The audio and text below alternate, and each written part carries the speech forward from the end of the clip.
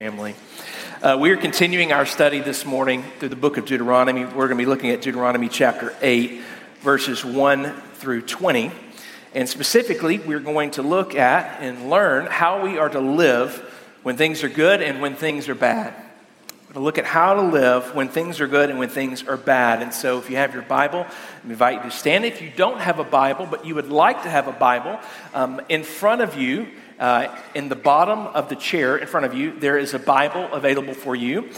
You can use that Bible. If you don't have a personal copy of God's Word, you can take that Bible home with you. We would love for you to do that. And if you're looking for Deuteronomy 8, it's on page 149 in that Bible. So you are welcome to do that, and you can also follow along on the screen. But I promise, no one is going to stop you or tackle you if you walk out the building today with that Bible. We will rejoice. We will be glad that you are taking a copy of God's Word with you. So this morning, we're learning how to live when things are good and when things are bad. In light of Deuteronomy chapter 8, verses 1 through 8, this is God's Word to us. Be careful to follow every command I am giving you today so that you may live and increase and may enter and possess the land that the Lord promised on oath to your ancestors. Remember how the Lord your God led you all the way in the wilderness these 40 years to humble and to test you in order to know what was in your heart, whether or not you would keep his commandments. He humbled you, causing you to hunger and then feeding you with manna, which neither you nor your ancestors had known, to teach you that man does not live on bread alone, but on every word that comes from the mouth of the Lord. Your clothes did not wear out and your feet did not swell during these 40 years. Know then in your heart that as a man disciplines his son, so the Lord your God disciplines you. Observe the commands of the Lord your God, walking in obedience to him and revering him. For the Lord your God is bringing you into a good land, a land with brooks, streams, and deep springs, gushing out into the valleys and hills, a land with wheat and barley, vines and fig trees, pomegranates, olive oil and honey, a land where bread will not be scarce and you will lack nothing, a land where the rocks are iron and you can dig copper out of the hills. When you have eaten and are satisfied, praise the Lord your God for the good land that he has given you. Be careful that you do not forget the Lord your God, failing to observe his commands, his laws, and his decrees that I am giving you today. Otherwise, when you eat and are satisfied, when you build fine houses and settle down, and when your herds and your flocks grow large, and your silver and gold increase, and all you have is multiplied, then your heart will become proud, and you will forget the Lord your God who brought you out of Egypt, out of the land of slavery. He led you through the vast and dreadful wilderness, that thirsty and waterless land with its venomous snakes and scorpions. He brought you water out of a hard rock. He gave you manna to eat in the wilderness, something your ancestors had never known, to humble and to test you, that in the end it might go well with you. You may say to yourself, my strength and my power have produced this wealth for me. But remember the Lord your God, for it is he who gives you the ability to produce wealth, and so confirms his covenant, which he swore to your ancestors as today. If you forget the Lord your God and follow other gods and worship and bow down to them, I testify against you today that you will surely be destroyed. Like the nations the Lord destroyed before you, so you will be destroyed for not obeying the Lord your God. May the Lord bless the reading of his word today. You may be seated as we go to him in prayer.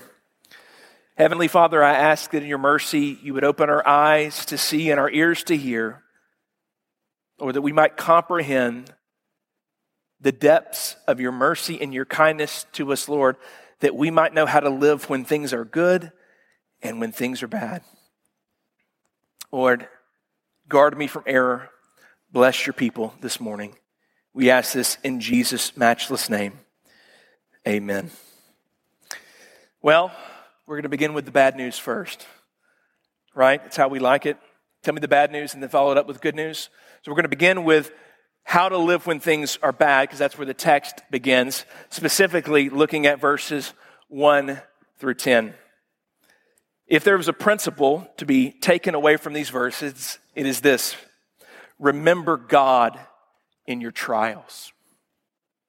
Remember God in your trials.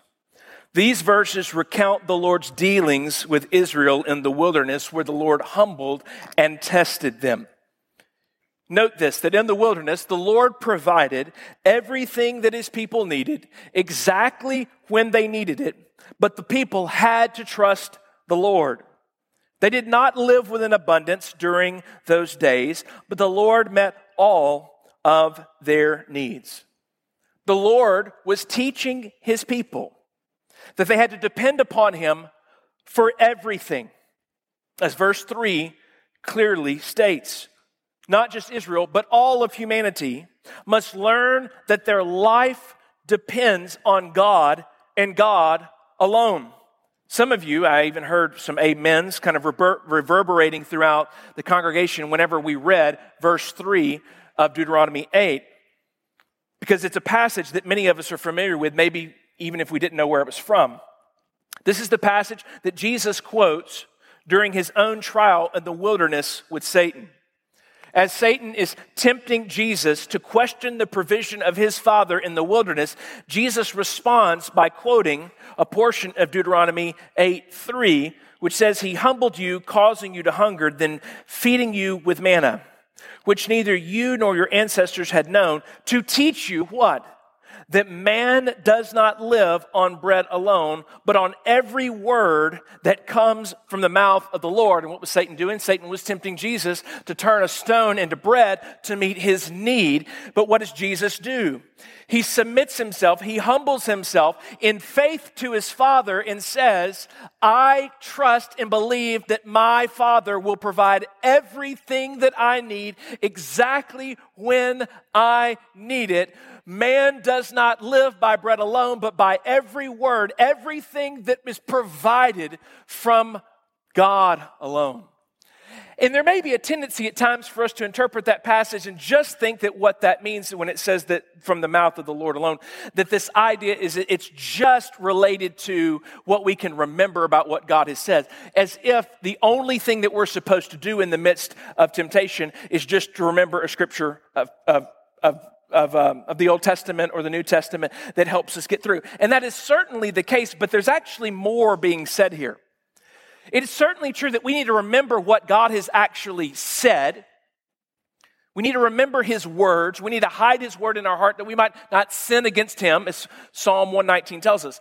But this verse is actually tapping into the supernatural creative power of God, that in the midst of great difficulty, God, by divine fiat, by his very word, can bring into existence provision that had never existed before.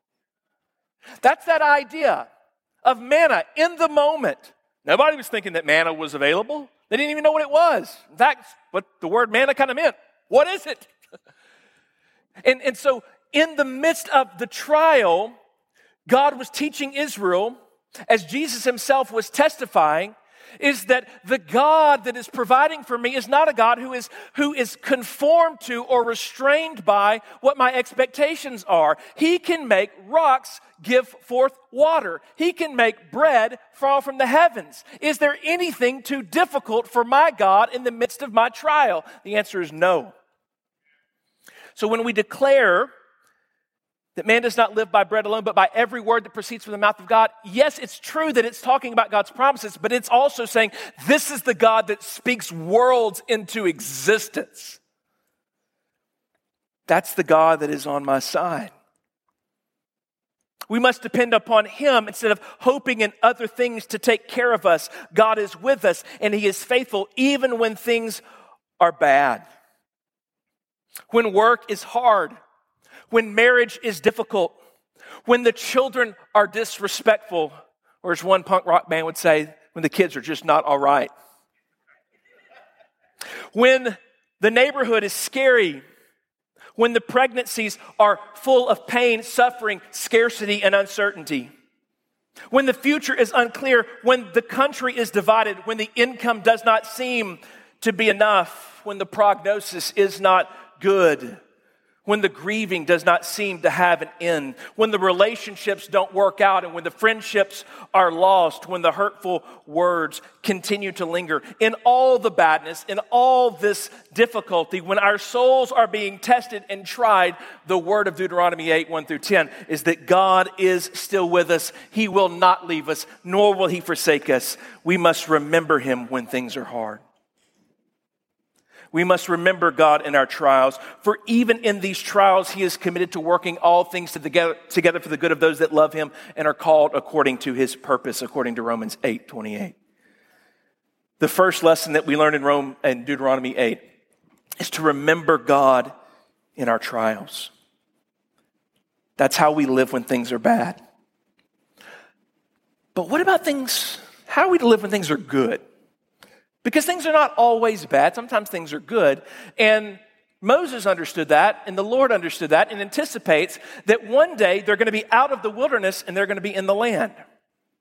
If verses 1 through 10 deal with how we are to live when things are hard, when things are bad, verses 11 through 20 acknowledge that the hard times have an expiration date and that these times of abundance and blessing will come. So the second principle that I'd have us see in this passage this morning is not only are we to remember God in our trials, but secondly, do not forget God in your abundance. Do not forget God in your abundance. While the times of abundance and blessings will come, there is a real temptation to forget God when things are good. Verses 1 through 10 detail life in the bad time for Israel, the wasteland. But verses 11 through 20 anticipate life in the good times when things are comfortable, when things are easy, things are abundant in the promised land.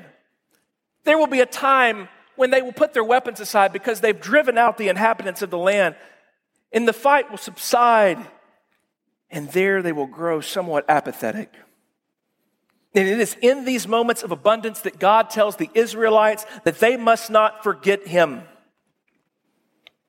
We can be a lot like the Israelites, facing this same temptation when things are good and easy,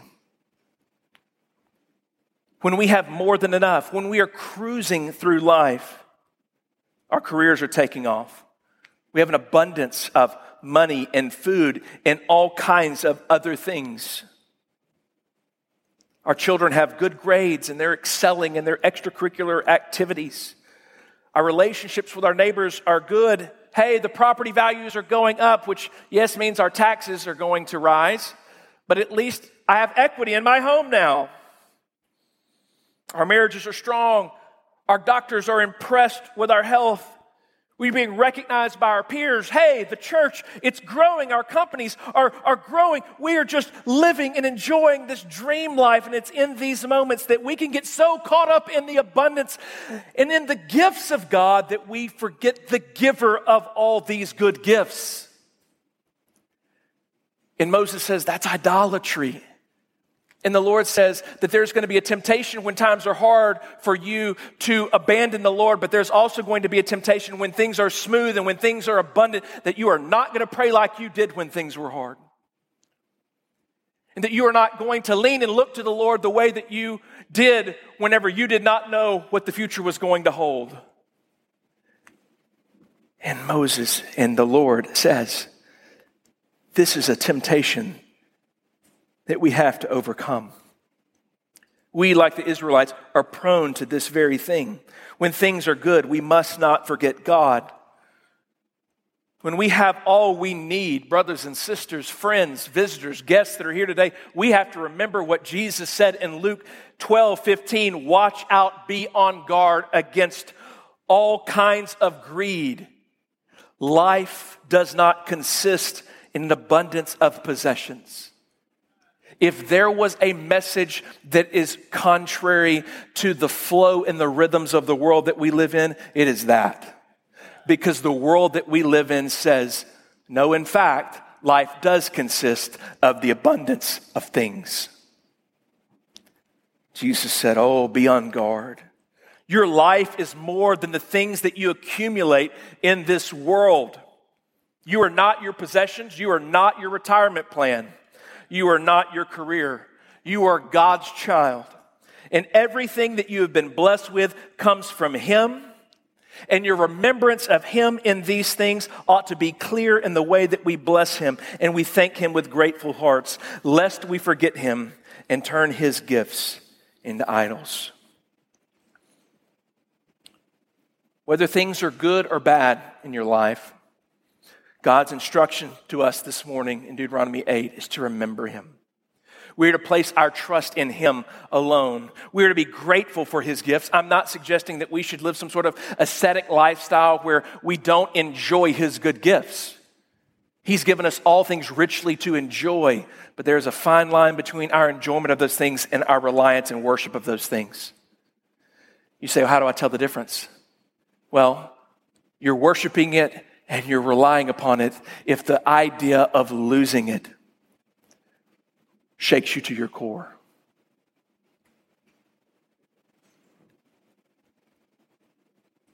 We cannot live in our own strength. We cannot put our hope in these things that he has provided. We have to put our hope in him, the one who provides us with all things. We need what he has provided for us. And Deuteronomy 8 would encourage us, do not forget the Lord. When things are hard, don't forget him. When things are good, don't forget him. You always depend upon him. He will take care of you. And the greatest way that God, in his mercy and his kindness, has chosen to take care of us is in the greatest gift of his grace that he has provided in salvation for eternal life. It is a gift according to Ephesians 8 through 10. There is no greater gift that God has provided than his gift of salvation. It's so great that, in fact, if you received all the other gifts that he provides in your life, but you fail to receive this gift, the gift of salvation, you have gained nothing at all. Jesus would say, what does it profit a person to gain the whole world and yet lose their soul? Just as we cannot ultimately provide for our earthly life apart from God's provision, we cannot earn or secure eternal life apart from God. Yet God, in his mercy, sent his Son, even while we were sinners. He sent his Son, Jesus Christ, in the world to save us if we would call upon him in faith. The good news this morning is that if you have never placed your trust in Jesus, you can receive that free gift this morning by calling upon him. The question before you is, would you receive it? Deuteronomy 8 is all about what God provides, remembering who he is and what he has done for us. But of all the things that he has provided eternal life in his Son. Would you receive it? How do I receive it? You simply ask the Lord to have mercy upon you, to forgive you of your sins, to save you, to give you the eternal life that you so desperately need. If in this moment you have cried out in your heart of hearts and said, Lord, just have mercy upon me, save me, forgive me. The promise of his word is that he hears you and he is faithful to answer that prayer. In a few moments as we close, we will have prayer leaders up here at the front to be able to pray with you and guide you in what it means to call upon the Lord, and I would invite you to do so. They would love to help you take the next steps in following Jesus, but I would stress these things that I would beg you to not get distracted by all the other things that you could put your hope in this morning. That you would put your hope in God alone, who has provided forgiveness and salvation to you in Jesus Christ, and that you would remember him and you would think of him and you would be grateful and you would receive this free gift which he promises to pour out on all who would call upon him. But then for those of you that need prayer in other areas, our prayer leaders will be available. You may need someone to pray with you because you are facing a hard time and you need them to help you remember and not forget the Lord, and they would love to pray with you, to point you to the God who cares for you in all of your troubles. Or maybe you recognize, wow, I have been living in a state of abundance and I'm grateful for that abundance, but now I realize how I've put my hope in that instead of in God, and I need to repent and express my gratefulness to him. I need someone to pray with me and guide me in that. These prayer leaders will be available for that as well. But if you leave today, the message that I would want you to hear, above all things, is to remember what God has done for you in Jesus Christ. To remember the great gift and the great blessing that he has provided, that you would receive it by faith today. That you would not put your hope in anything that this world could offer, but in God alone, to the praise of his name and the good of your soul. As you reflect on the message this week, feel free to reach out to our staff by emailing care@copperfieldchurch.com. We would love to hear from you and pray for you. Also, don't forget to subscribe to this podcast and our other podcast, Equipped for Good. Thanks for listening.